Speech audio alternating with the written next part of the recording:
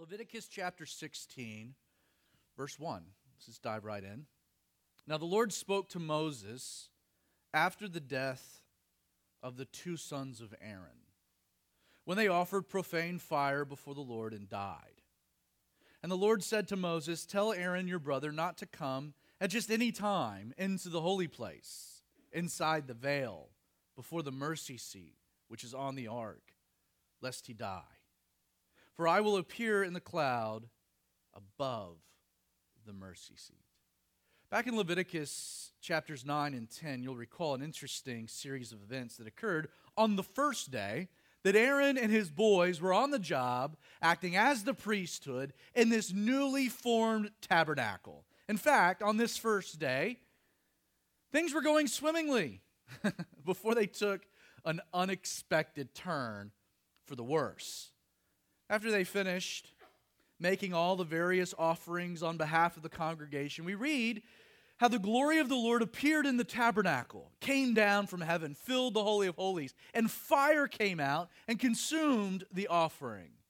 This supernatural fire, roaring out from the midst of the Holy of Holies, was seen as confirmation that their sacrifices had been accepted by the Lord. It was a glorious time, a wonderful occasion. And in response to all of this, we're told that the children of Israel, they shouted as one, they fell on their faces, and they worshiped and they praised the Lord. Now, while all of that's happening, it doesn't take long for this exuberance to quickly transition into a measure of horror. In fact, Leviticus chapter 10, verse 1 sets the scene. Then Nadab and Abihu, the two oldest sons of Aaron, offered profane fire before the Lord, which he had not commanded them. So fire went out from the Lord and devoured them, and they died before the Lord. On their first day on the job, in one sensational moment, a flash, 2/5 of the entire priesthood ends up getting fired. Literally. This same consuming fire that had indicated God's acceptance of their offerings now displayed his rejection of these two men, Nadab and Abihu. The dramatic, the public nature of God's judgment served to illustrate that these men's actions on this day in the tabernacle would never be tolerated by a holy God. Now, in light of the seriousness of the task that still lay before them, Aaron and his two remaining sons, men by the name of Eleazar and Ithamar, they have no choice but to kind of suck it up, buttercup, bury their emotions, and finish out their priestly duties. They had no choice. And while things aren't done exactly the way the Lord had prescribed, taking into account the circumstances, we're told chapter 10 closes that Moses was kind of content. He was okay with the way the tasks had been finished. Now, the reason I bring up all of these things is that while chapters 11 through 15 kind of bluntly transition to a section of Leviticus known as the Holiness Code, the opening now of chapter 16 does something important. It intentionally, in the verses we just read, takes us back to the events of chapter 10. I hope you noticed that. Again, in verse 1, we read, "After the death of the two sons of Aaron, the Lord said to Moses, 'Tell Aaron.'" Like, the idea here is that God has something very important that he wants to articulate to Aaron through Moses in light of what's just happened to his two oldest sons. That's the context. Now, speaking broadly, chapter 16 will document for us the procedures associated with what would become known in the Hebrew as Yom Kippur. We call it the Day of Atonement. In his wisdom, God will specifically designate one day a year.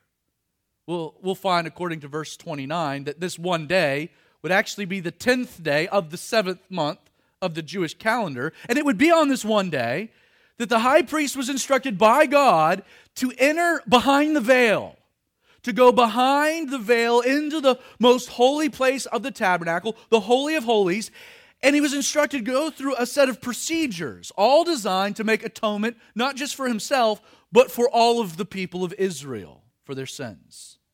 Now, before we get into the particulars, there's one thing we should consider right from the jump. Like, why did these things, the Day of Atonement, need to be articulated to Aaron in light of the actions of Nadab and Abihu? Because that's the context in which they're established. Now, we spent ample time back in our commentary through Leviticus 10 discussing the actions of these men, as well as what made their fire, their offering, so profane before the Lord. But it would appear, again in context here, that another contributing factor to God's swift judgment centered on the reality that Nadab and Abihu likely had ventured into the Holy of Holies, which was a no-no.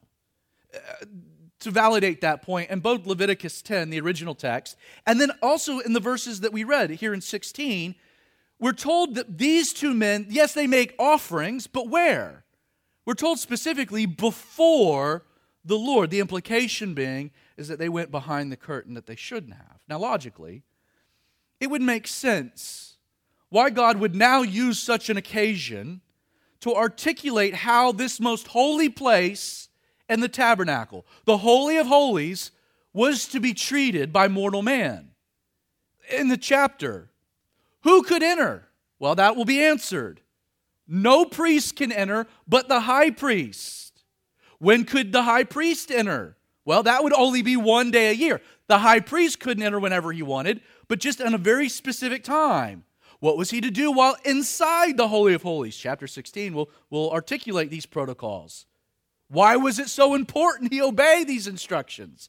Well, as illustrated by Nadab and Abihu, disobedience would result in a swift death. The warning is clear. Since our study in Leviticus makes no mention of the layout of this tent of meeting, the tabernacle.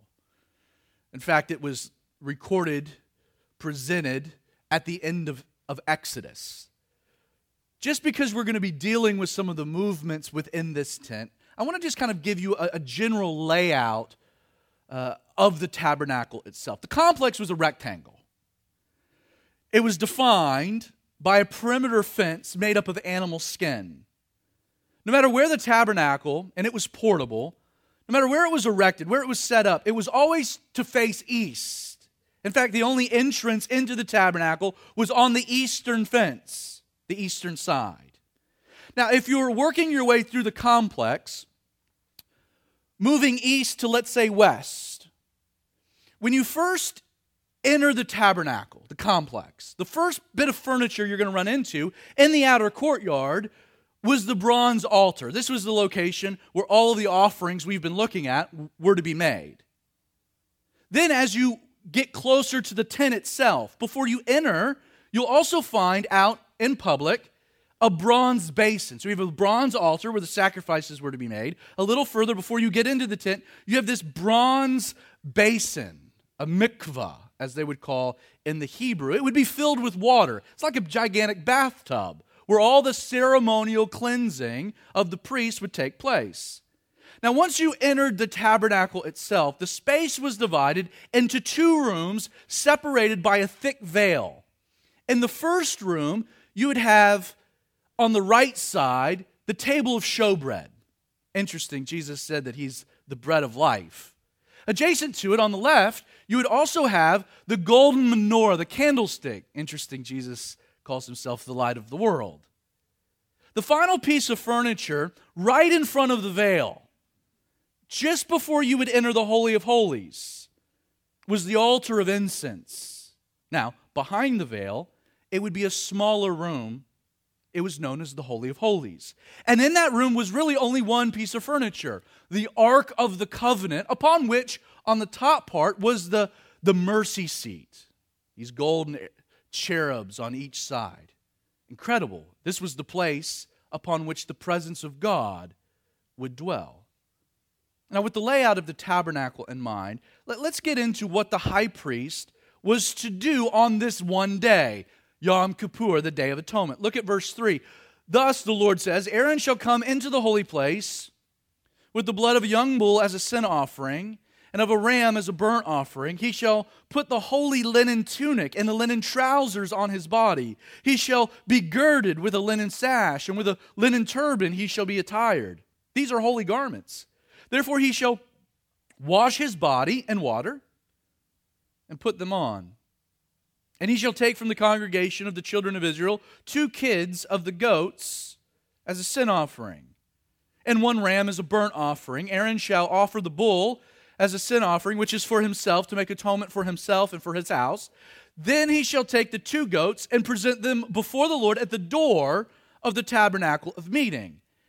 Aaron shall cast lots, roll dice, for the 2 goats. 1 lot for the Lord, the other lot for the scapegoat. And Aaron shall bring the goat on which the Lord's lot fell and offer it as a sin offering. But the goat on which the lot fell to be the scapegoat shall be presented alive before the Lord to make atonement upon it and to let it go as the scapegoat into the wilderness. And Aaron shall bring the bull of the sin offering, which is for himself, and make atonement for himself and for his house, and shall kill the bull as the sin offering, which is for himself. Now, before the high priest ever stepped foot behind the veil, this day would begin with quite a bit of prep work. First, according to verse 4, the high priest would remove his normal ornate garments. Remember, the high priest had different garments than the rest of the priests, and they were very colorful, beautiful, lots of different types of fabrics and threads, this breastplate of all these different stones. But he would take off those garments according to the Lord's instructions. He would wash his body. This is how the day would begin, before donning a very simple white linen get-up. So he would take off his high priestly attire and he would put on this linen holy garments, which, by the way, was really the attire of the normal priest. Secondly, the high priest would then select 1 ram, which would be offered towards the end of this day as a burnt offering for the people, as well as he would select 2 kids or baby goats, which were to also be used, we're told, as the people's sin offering. In verses 7 and 8, we're told these 2 goats would then be presented before the Lord at the door of the tabernacle with a really interesting procedure happening. Lots would be cast, designating one of these 2 lambs, one of these 2 goats, to be offered as the sin offering, but the other to be designated as, well, it's called the scapegoat. Now, we'll discuss this in greater detail later in the study, but I do want to let you know that according to rabbinical tradition, the scapegoat, so the one goat that's not going to die here, he would be identified, designated, by a scarlet cord that would be wrapped around his head, his neck. So it would be a designating process. Now, lastly, according to the preparation for all these things, on account that this man, the high priest, was going to go behind the most holiest bit of real estate on the planet, because he's going to go into the Holy of Holies, into the presence of Almighty God. Well, it was important in preparation to make sure there was nothing impure about himself, or let's say off in his own life, because if he were to enter this kind of a space with any type of sin, well, he would die very swiftly and probably violently. So to cover his bases, verses 6 and 11 tell us that the high priest, before he does anything else, was first to offer the bull as a sin offering for himself, for his household. According to verse 27, later in the day, the bull for the sin offering of the high priest, and the goat, which is the sin offering for the people, whose blood was brought in to make atonement in the holy place, would be carried outside the camp, we're told, and burned in the fire. That's significant. The implications are that while the high priest, in his preparation, would slaughter both of these animals in the outer courtyard in order to drain their blood in preparation for what was to occur in the holy place, their bodies were not burned on the altar like so many of the other sacrifices were. They were taken outside the camp. We'll get to that later. Now, as we work our way through the remainder of the text, keep in mind the high priest, what's going to happen here is he's going to go inside and out of the Holy of Holies. So he's got a bunch of things he's got to do. He's going to go in and come out, go in, come out, go in, come out. 3 times we're going to have this motion, this activity of him going in and then coming out. The first time, just if you're a note taker, you might want to jot this down. He goes in to offer incense. The second time he goes in will be to make atonement for himself using the blood of the bull. The third time he goes in will be to make atonement for the people with the blood of the goat. Verse 12. Then the high priest shall take a censer full of burning coals. So you got to get yourself in the tabernacle here. The altar of incense is right there, right before the veil. So he goes out to the altar, which is before the Lord, and he gets coals. And he fills the censer with coals. And then he's going in, and he also, with his hands, he fills one of them with sweet incense that's beaten fine. It's never been used. It's fresh. And with the censer in one hand and this handful of incense in the other, he brings it inside the veil. So this is his first trip. And with one hand, he then puts the incense on the fire, which is in the censer, the coals in the other. He's before the Lord, that the cloud of incense, what's resulting from the incense hitting the hot coals, creating this plume, it covers the mercy seat that is on the testimony, lest he die. In verse 2, we've already been told that the presence of the Lord manifested in the cloud above the mercy seat, on top of the Ark of the Covenant. What an incredible scene. I mean, picture that. The high priest taking this handful of incense, he's got his censer, these hot coals, he throws it on there, and it starts to fill the Holy of Holies. But there's already a cloud above the Ark of the Covenant, and this incense and that cloud begins to intermingle, filling this whole presence. The presence of God is in the midst of this. Awesome, incredible, powerful. Now it's at this point, he's got his hands full, the high priest exits the holy place. He disposes of the censer. He's going to need his hands for other things, specifically to pick up this bowl or basin containing the blood of the bullock or the bull that he's already slaughtered for himself. Now, verse 14, he enters a second time. We're told that he shall take some of the blood of the bull and sprinkle it with his fingers. Again, this word sprinkle, we think of it like a little dusting. This is, to take a handful and splatter. Think of it more like splattering. He shall sprinkle with his finger on the mercy seat on the east side. So that was just as he enters the east side. And before the mercy seat, he shall sprinkle some of the blood with his finger 7 times. Again, we know 7 is this. It's completion. Now, after finishing the task of atoning using the blood of the bull for himself, the Holy of Holies, he exits again. Verse 15, then he shall kill the goat of the sin offering. So he goes out and he kills the goat, one of these two, the one designated for the Lord, which is for the people. He kills it, he slaughters it, he drains its blood, and he brings it also in a basin into the veil. This is now the third and final trip into the Holy of Holies.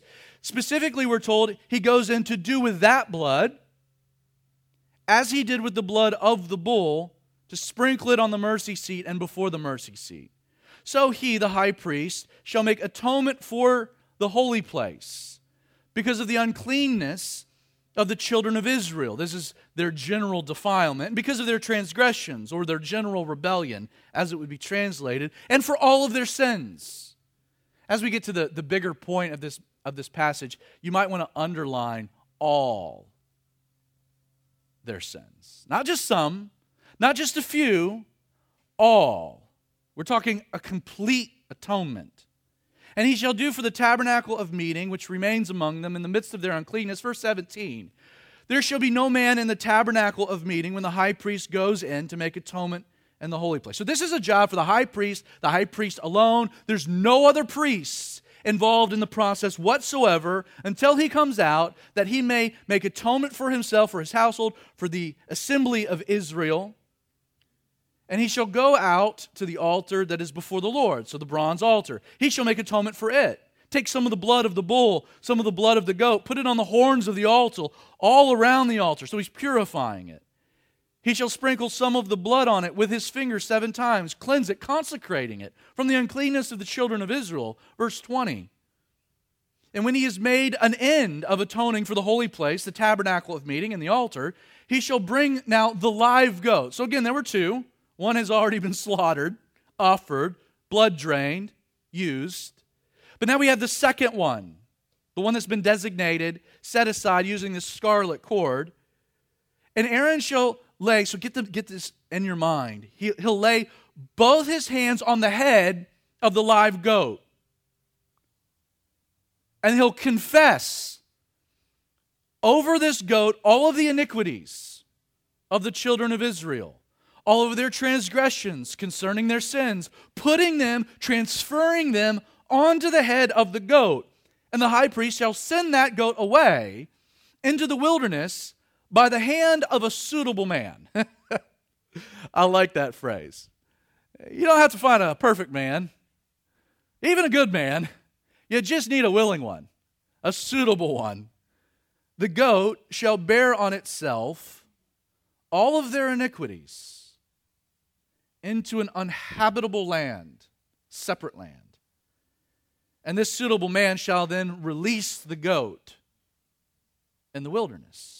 Verse 23, then Aaron shall come into the tabernacle of meeting, shall take off the linen garments, which he put on when he went into the holy place, and he shall leave them there. And he shall again wash his body with water in the holy place, and then put on his garments. These would be the normal high priestly attire. And then he shall come out and offer his burnt offering, the burnt offering of the people. These 2 burnt offerings, by the way, are the rams that were referenced earlier in the passage. This is where they come up. He shall make atonement for himself and for the people. The fat of the sin offering, this again would have been the bull that he had killed for himself, and the goat he had offered earlier. The fat of those offerings he shall burn on the altar.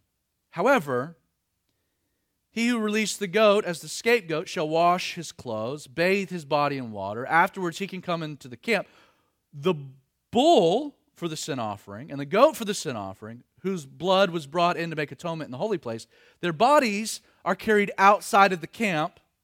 They shall burn in the fire outside of the camp, their skins, their flesh, and their offal, their dung.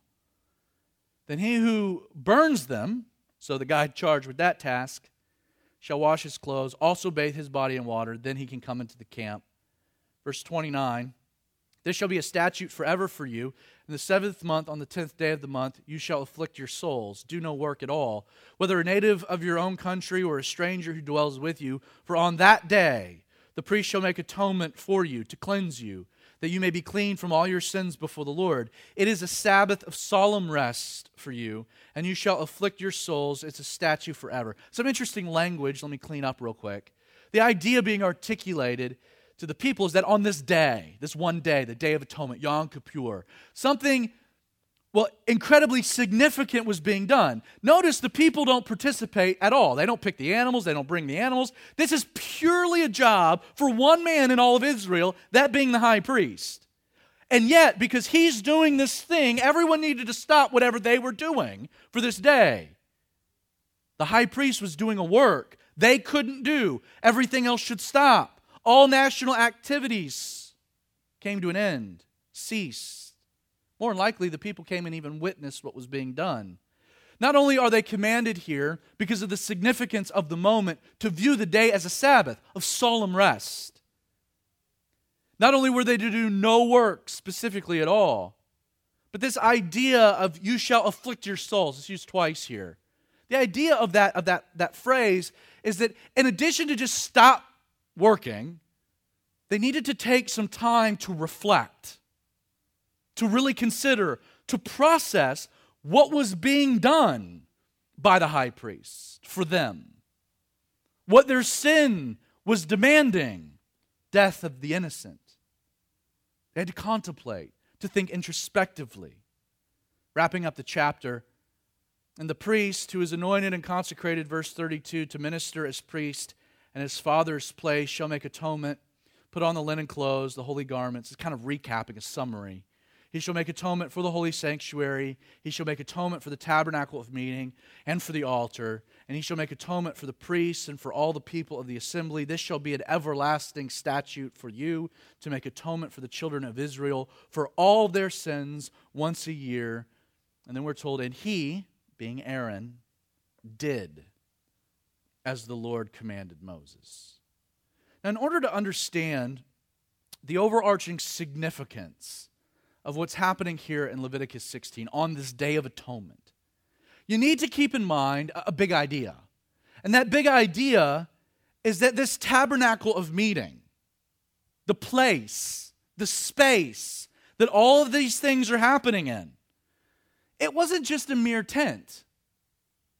Like, in fact, according to Acts chapter 7, Hebrews 8, among other places, this tent of meeting was specifically constructed by Moses according to a pattern, a blueprint that God had given him of the throne room of heaven.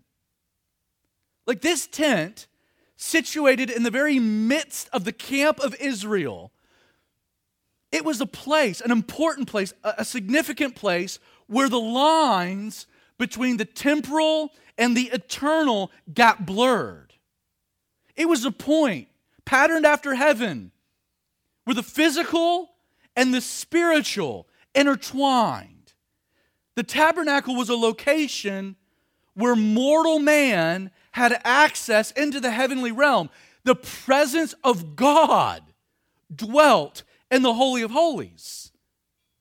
Not only does this explain why God's so specific about how he wanted the tabernacle made, but it helps us understand why God is so particular about the activities that were taking place within the four walls of the tabernacle. It's why we have so much detail.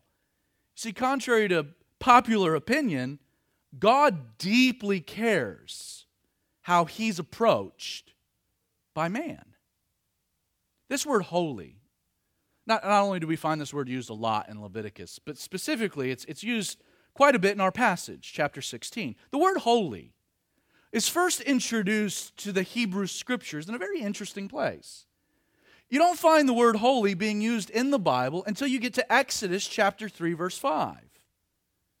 When God, in this interaction with Moses, speaking forth from this burning bush that's burning, but it's not burning, this supernatural thing's happening, God speaks from the burning bush to Moses, and he says, remove your sandals, Moses. Why?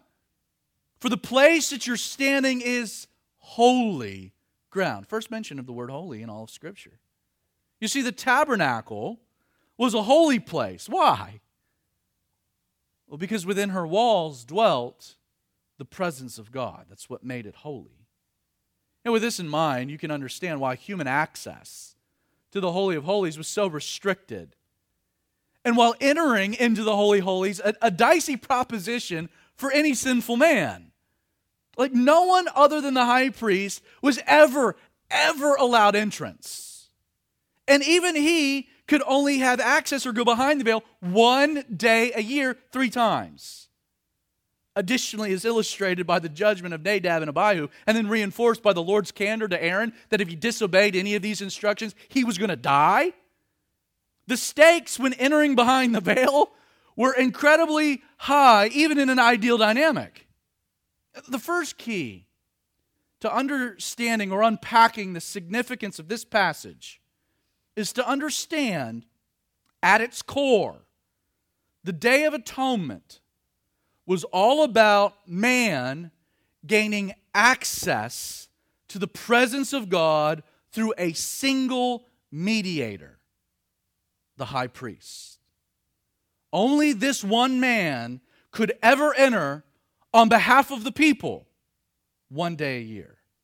The second key to understanding the significance of the Day of Atonement centers upon now what would happen as a result of the high priest's important work on this day. If you're a note taker and you're wanting just to jot some things down, first just put access. That's what it's about. But then the next two words you can write down is atonement. It's why he's going in. It's why access is being provided, as well as cleansing. Atonement and cleansing. The word atonement is the Hebrew word kafar. It's where we get Yom Kippur, day, Yom, of atonement, kafar. This word's all over Leviticus. We've talked about it before. And yet I want to point out that its first use as well, the first time you find the word atonement in the Bible, is actually in Genesis chapter 6, verse 14. Kind of a bizarre place, honestly. But God is instructing Noah, hey, there's a flood coming. It's going to be problematic. You're going to need to build a boat. What's a boat? Well, it's a vessel that's going to keep the water from, drowning you. Okay. There's these bizarre instructions. And in fact, we're told in Genesis 6, verse 14, that God instructed Noah to make an ark of gopher wood and cover it inside and outside with pitch. Cover it, kafar, to cover. If you're familiar with the story, it was that covering of pitch that sealed in the ark, protecting Noah and his family from the judgment of sin and wickedness. Simply defined, the word atonement is to cover. That's what it means in the Hebrew. But we understand it possesses, obviously, a much more deeper theological significance and meaning, especially in relation to human sin.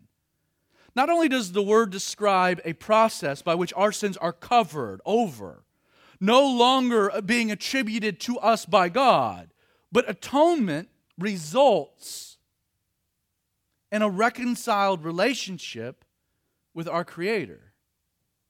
I've heard in my prep this week, John Corson repeatedly defines atonement. I think it's great. He defines it this way: at one ment. Just take the word and break it down into three. At one ment. It's not just that our sins are covered. It's not just that God doesn't see them anymore, that it protects us from a judgment, but it reconciles us to God. Through atonement, we're at one ment. We have one ment with God. Beautiful. The entire purpose for the high priest making these various sin and burnt offerings on behalf of the people, and then entering into the Holy of Holies to sprinkle the blood upon the mercy seat on top of the ark, was to make atonement for sin on behalf of the people, knowing there was nothing they could do to make atonement for themselves. They had to have a priest, the high priest, make atonement for them. No work, no action, no sacrifice. There was nothing, no involvement of the people. This was something that had to be done by a mediator who was given access one day a year to make atonement. He did a work for them.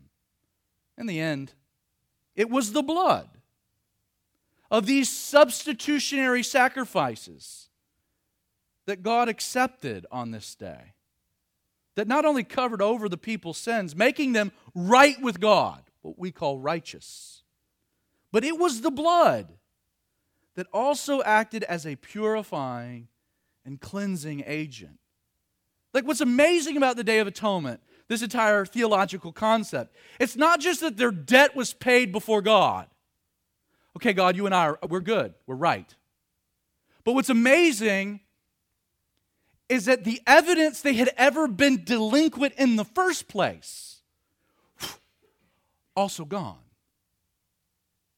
It's not just your debt was paid, it was cleansed, wiped away, no longer there. You didn't have bad credit, even while your debt had been paid. We call this justification. Now God sees you justified, never sinned. Now, one of the unique aspects of the Day of Atonement was how this deeper spiritual work is illustrated for the people. Keep in mind, this is an entirely different society than ours. Entirely different culture, entirely different way of viewing the world. Like, we as Westerners, we think through things very logically. We process things very systematically.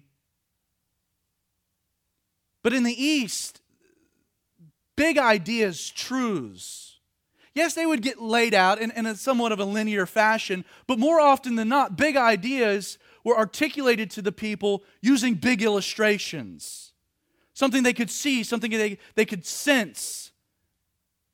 Interesting way of communication. Now back in verse 5, the high priest was to select from the congregation 2 goats as a sin offering. So both goats were part of the sin offering. Once chosen, lots cast, leaving one goat with a death sentence, designating the other to be this scapegoat. Let's get back to that idea. In the Hebrew, the word scapegoat, it's azazel. It's a complicated word. That said, the best definition seems to be that the azazel is the one who takes away. That's what the word means. The one who takes away. We land on that definition not so much because of the Hebrew, but just really what the goat accomplished. Look again at Leviticus 16, verses 20 through 22. Let me just kind of recap what happens to the azazel.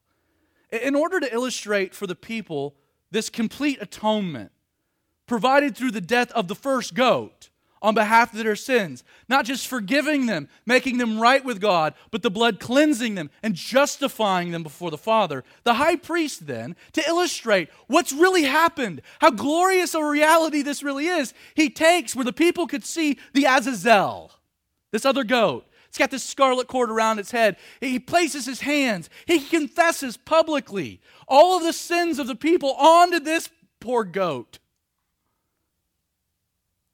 Goat's looking up like, what did I do, man? I'm just designated the azazel. Everything gets transferred onto the goat. And then the azazel is led by the hand of a suitable man out of the tabernacle, through the camp, outside of the camp, far into the wilderness. Now, it's a good thing that they didn't use like a dog, because the dog's going to find his way back. Goats are stupid.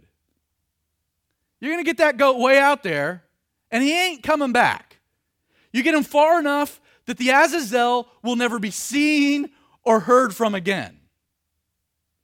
Now, I mentioned earlier a rabbinical tradition claiming that a scarlet cord was tied around the neck of the azazel in order to distinguish him from the goat who was sacrificed. Well, the same source records that this suitable man, upon releasing the azazel into the wilderness, would remove the scarlet cord. After he's gotten done cleansing himself, coming back into the camp, he would come to the tabernacle, to the outer gate, and he would hang this scarlet cord that was on the azazel there at the gate where everyone could see. Again, this is non-biblical. We can't verify it specifically, but it's interesting. Multiple rabbinical sources record that over the next few weeks, that scarlet cord that was on the azazel would change colors, that it would turn into white. Now, rabbinical sources, they can be unreliable, but it's interesting, isn't it? Think about it. Isaiah the prophet, Isaiah 1 verse 18, recording the words of the Lord, he says, though your sins were as scarlet, they shall be white as snow. Like, where does he pick up that imagery from? Could it be the azazel? The evidence that indeed your sins as scarlet are now white as snow. Though they were red like crimson, they shall be as wool.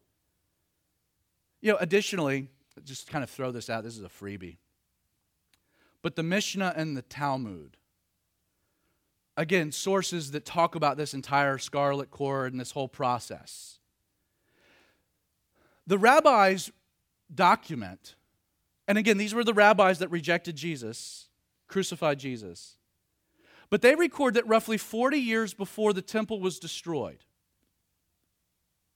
that for those 40 years, when the scarlet cord was brought back from the azazel and hung on the gate, you know what didn't happen? It never turned color. It never changed. Something had happened. That God's displeasure was being communicated. Their sins would not be removed. Even though the azazel, the whole picture in some ways had broken down. I'm going to take a gander what happened 40 years before 70 AD. Now, practically, as incredible as this Day of Atonement was, we can concede the drawbacks are kind of obvious. Like, for starters, the atonement, cleansing, the forgiveness provided by the blood of the bull and the goat being sprinkled on the mercy seat, as cool as that is, let's be real, it's woefully insufficient. Like, every single year, the exact same ritual was required, and a whole new set of sacrifices had to be made. The interesting thing about the Day of Atonement is it had to come every single year, which meant the sacrifices, what's happening, as cool as it was insufficient. It was just at best temporary. Atonement may have covered past sins, but what was occurring was powerless to deal with man's internal condition. Man wasn't cleansed. And to this point in Hebrews 10, we're told very clearly that it was not possible that the blood of bulls and goats could take away sins. In the end, the only sufficient sacrifice, the only blood that could permanently atone for our sins, sins of humanity, would have to be the blood and the sacrifice of a sinless, perfect man, not the bloods of bulls and goats. You know, beyond having an insufficient sacrifice, the other brutal reality of the Day of Atonement is these people had an ineffective high priest who, because of his own sin nature, like half of his day is occupied intermediating for the people. No, he's got to deal with his own sin. The first offerings he makes have to be for himself, not for anyone else, because he's sinful. Furthermore, it's also true that access to God, as cool as it was that there was access to God, let's be real, that man could actually go behind the veil, that access was predicated upon a singular place on earth existing, the tabernacle and later the temple, and even then it was limited to one man, one day. Like, case in point, like a serious crisis, a complication would arise concerning the Day of Atonement if, let's say, the place all these things were to happen no longer existed. Which is the problem Jews have today. Because how do you make atonement if there's no place for sacrifice and no Holy of Holies to enter? With the obvious flaws of the entire setup in mind, limited access, an ineffective priest, an insufficient sacrifice, you have to kind of ask yourself, what's the point then? Like, what's the point of all of this? And as with so many of the things we've encountered in the book of Leviticus, the answer to chapter 16 is that it's deeply important because it establishes a legal precedent by which the work of Jesus could be accomplished on our behalf. We could take, seriously, 4 or 5 studies to deal with the Day of Atonement, but just kind of flying through a few of these points. Because of Leviticus 16, again, creating a dynamic where we could have a mediator, Jesus, because of the precedent, can be our high priest. This is why. To this point, Hebrews chapter 7, we read of Jesus, for such a high priest was fitting for us, who is holy, harmless, undefiled, separated from sinners, has become higher than the heavens, who does not need daily as other high priests to offer up sacrifices, first for his own sins and then for the people's. For Jesus did this once and for all when he offered himself up. Because of Leviticus 16, we can have a high priest and Jesus can fill the role for us. With this in mind, consider how for Aaron, this entire process required a humbling. Side point, this is where we're going to get a little Christmassy. Think about it for a moment. The whole process. Aaron's going to make atonement as the high priest, as the mediator for the people. It's an important work. It's a work only he can do. But in order for him to accomplish that work of making the sacrifices and sprinkling the blood and letting go of the scapegoat, in order for all of that to happen, what was the first thing he had to do before he did anything else? He had to, and looking in the mirror, seeing his heavenly robes, his ornate garments, he had to take off them and lay them aside. His attire, his glory. And what did he have to do? He had to don linen cloth, simple robes to do the work. And then when he was done with the work, what did he do? The high priest? Well, he took those garments off and he put back on his heavenly attire. Guys, that's what Christmas is about. It's about the high priest of heaven, God, laying aside his heavenly glory, knowing he had to come and do something to make atonement for you and I. He humbled himself and came as a man, we're told in Philippians chapter 2. Considered himself of no reputation. And he did a work of atonement. But then when he was done, he returns to glory and he takes his proper seat at the right hand of God. Hey, this Christmas, when you consider that baby in a manger, think of the high priest. He was a babe wrapped in swaddling clothes. You want to take a guess what kind of fabric was swaddling clothes? It was linen. On a related note, I told you you'd find Christmas in chapter 16. Right? Because we do have an effective high priest, a high priest in Jesus. What's amazing is that there is now no limitation to our access to God. Like in Leviticus 16, only one man once a year could enter into God's presence. And yet today, I want you to know, my friend, not only do you and I have free access to the throne room of grace through Jesus anytime, any place we want it, but according to 1 Corinthians 6, verse 19, the presence of God no longer even needs a physical dwelling, a physical structure. Why?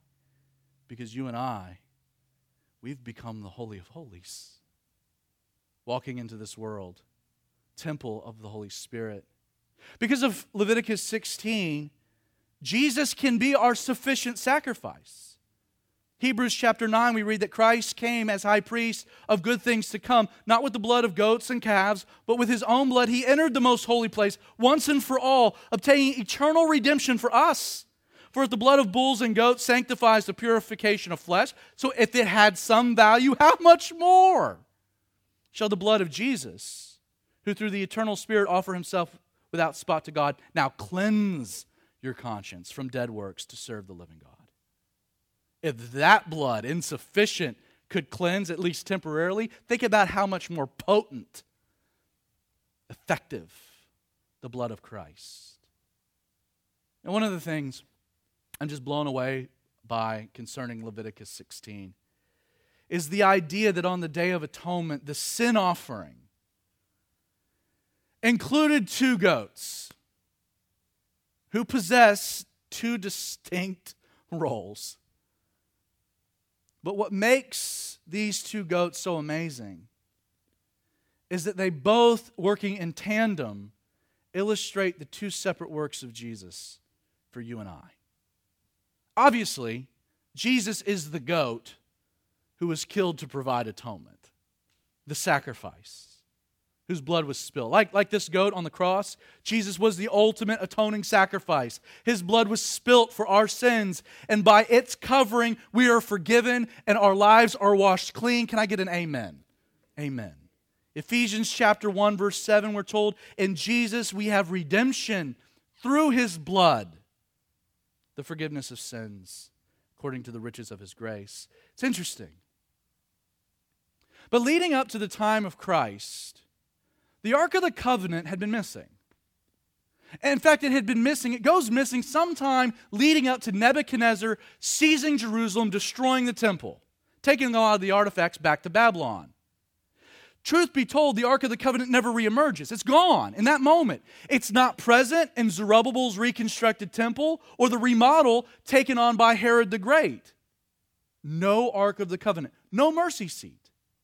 My point is that for the 600 or so years leading up to Jesus, the procedures involved with the Day of Atonement were impossible because there was no ark, no mercy seat to splatter any blood upon. Imagine for a minute the moment that the veil was torn from top to bottom when Jesus cried out from the cross, Tetelestai, it is finished. When Jesus' work was done for us and that veil was torn in the temple, imagine for a moment the somber and eerie scene by all those who were present, what they witnessed. An empty Holy of Holies. The veil was torn. What we don't talk about, nothing was in the room. There was nothing there. Nothing at all. Like without a mercy seat, exactly where had the high priest been splattering the blood when he entered? Yeah, I contend that just maybe the very first scene witnessed by Aaron 1,500 years earlier indeed manifested one final time. One final time. In fact, manifested 3 days after Jesus' death. Now follow me. But if we read through John chapter 20, by verse 11, Peter and John, they've come. They've confirmed Jesus' body's missing. And they leave behind Mary Magdalene, who's standing outside of the tomb. She's weeping. And at some point, we're told that she stoops down and she looks into the tomb and notice the scene that she saw. Let me paint it for you. Verse 12, she saw 2 angels in white sitting at one head and the other at the feet where the body of Jesus had laid. And imagine that. Here you have this rectangular shaped ledge where Jesus' body had been laid. And because this tomb had never been used, the seat that Jesus had been laid likely had remaining 7 blood stains. Why do we say 7? Well, there were 7 locations in which Jesus bled. His head, his back, his side, both hands and both feet. So you have this rectangular box shape with 7 blood splatters on the top of it. And then what else do you see? You see laying there linen clothes, the evidence that a high priest had been present, with 2 angels sitting on each side of the box. In Exodus chapter 25, God stipulated in the creation of the ark that they were to make a mercy seat of pure gold. 2.5 cubits shall be its length, and 1.5 cubits its width. That, by the way, would make it a rectangular box. And they were to make 2 cherubim of gold, angels, placing them at each side of the mercy seat. Well, 3 days earlier, the religious world had peered into the Holy of Holies, and they saw a room that illustrated their religion. Emptiness.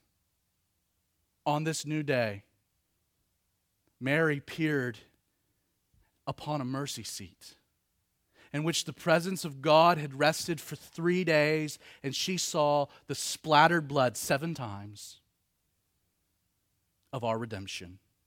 A high priest had been present. And yet, as amazing as this is, the Azazel, the scapegoat, it deepens the picture further. Understand, the reason Jesus was able to take our sin upon himself, centered upon the legal precedent established with the high priest's ability to actually transfer the sins and therefore guilt of all of the people upon the goat, the Azazel. Again, this is purely tradition. But when it came to the point where the Azazel was to be led out of the camp and into the wilderness, representing the sins of the people, as that Azazel was carried, again, through the camp, the people would cry out, "Away with it! Away with it! Away with it!" Why? Because their sins were being taken away. In fact, the goat was seen with such disdain that it became a later custom in Israel that this suitable man charged with leading the goat into the wilderness couldn't even be a Jew. It was a Gentile. Think about that for a minute. That sound like anything? The Azazel taking upon itself the sins of the people before a Gentile led it out of the camp as a mob of Jews cheered away. away, away. In John chapter 19, we read that now it was the preparation day of the Passover, and about the 6th hour, and Pilate said to the Jews, "Behold your king," and they cried out, "Away with him, away with him, crucify him." Little did they know they were sending away the Azazel. The sin offering demanded 2 goats, one who bore the sins of the people and died, and another who carried their sins away and lived. I need to say this morning, but if Satan is beating that condemnation drum in your life, telling you you're not good enough, reminding you of your frailty and your faults and your insufficiency, how you fall short, I want you to know this morning unequivocally that Jesus not only died as the first goat to forgive you and to cleanse you, but he's also the Azazel in the sense that he carries those sins away no more. Jeremiah 31, their sins I will remember no more. Psalms 103, as far as the east is to the west, he's removed our transgression. Isaiah 44, I have blotted out like a thick cloud your transgressions, and like a cloud your sins. Micah 7, verse 19, he shall cast sin, your sin and mine, into the deepest parts of the sea. But what this also tells us, and this is glorious, is that while the first work of Jesus as the first goat has been completed, his work as our Azazel continues, because the Azazel is still alive. Like today, Jesus still wants you and I to come to him and lay upon him our sins, lay upon him the things that are weighing us down. He wants to give us a fresh start continually. May I ask this morning, are you carrying around burdens that as the Azazel, Jesus wants to free you from? Like, if this is you, 1 Peter 5, verse 7, we're told to cast all your cares upon him, for he cares for you. Andy, if you could come up, we're going to do 2 songs. And guys, if you could go ahead and bring the communion elements down. I wanted to leave communion to now, after the study. Because this whole idea of Jesus being the Azazel, there's a new component to communion I had never thought about until now. That when you hold those elements, there were 2 goats acting in concert for you. One died, the other one's alive. One atones, the other carries away. And this morning, when you hold those elements, if there's something in your life that's burdening you and keeping you down, if there's a sin that's weighing, cast your care to him. As the Azazel, when you hold those elements, think about as the Day of Atonement commands us. Contemplate. You can put them on Jesus, and he'll take them far away. Far away. Never to be seen. But Zach, you don't know what I've done. There's a story. I ran across this illustration quite a bit in my preparation. There was a woman, a Filipino lady, very deeply spiritual. And her priest really kind of hated her for it. She actually claimed that she talked to God. And so kind of in a bit of a skeptical attitude, he comes up to her one day and he's like, you say you speak to God. She's like, I do. Deep within my soul, he speaks to me and I speak back to him. And the priest was like, okay, let's put this to a test. When I was in college, I did something no one else knows. It was bad, I knew it. It was sin, I committed it. Never told a soul. No one on this planet has any idea what I did. But I know God does. So if you really speak to God, this week you pray, and you say, God, you tell me, what my priest did back in college. Okay. Well, I'll pray. Comes back the next week, and the priest comes up, kind of defiant, says, well, did God tell you? She says, oh, he did. You got a little surprised. He said, yeah, we talked at length about it. But as much as I brought it up, that you claimed he knew about it, God just kept saying, I don't remember it. I don't remember. I don't remember. Like, that's the gospel. Like this whole message, when it was in its infancy and people were hearing it, there was no other way they could describe it than just saying, man, that's good news. That's the word gospel means, good news. That's good news. He's not only atoned for your sin, that's permanent, but he's carried it away, and he'll keep carrying it away, and he'll keep carrying it away. And so if you're carrying it today, that's not your job, it's the job of the Azazel. And so when you take of the elements, take a moment in yourself. And if there's a care, a burden, a hurt, a worry, cast it on him, for he cares for you. So Father, Lord, thank you for that word.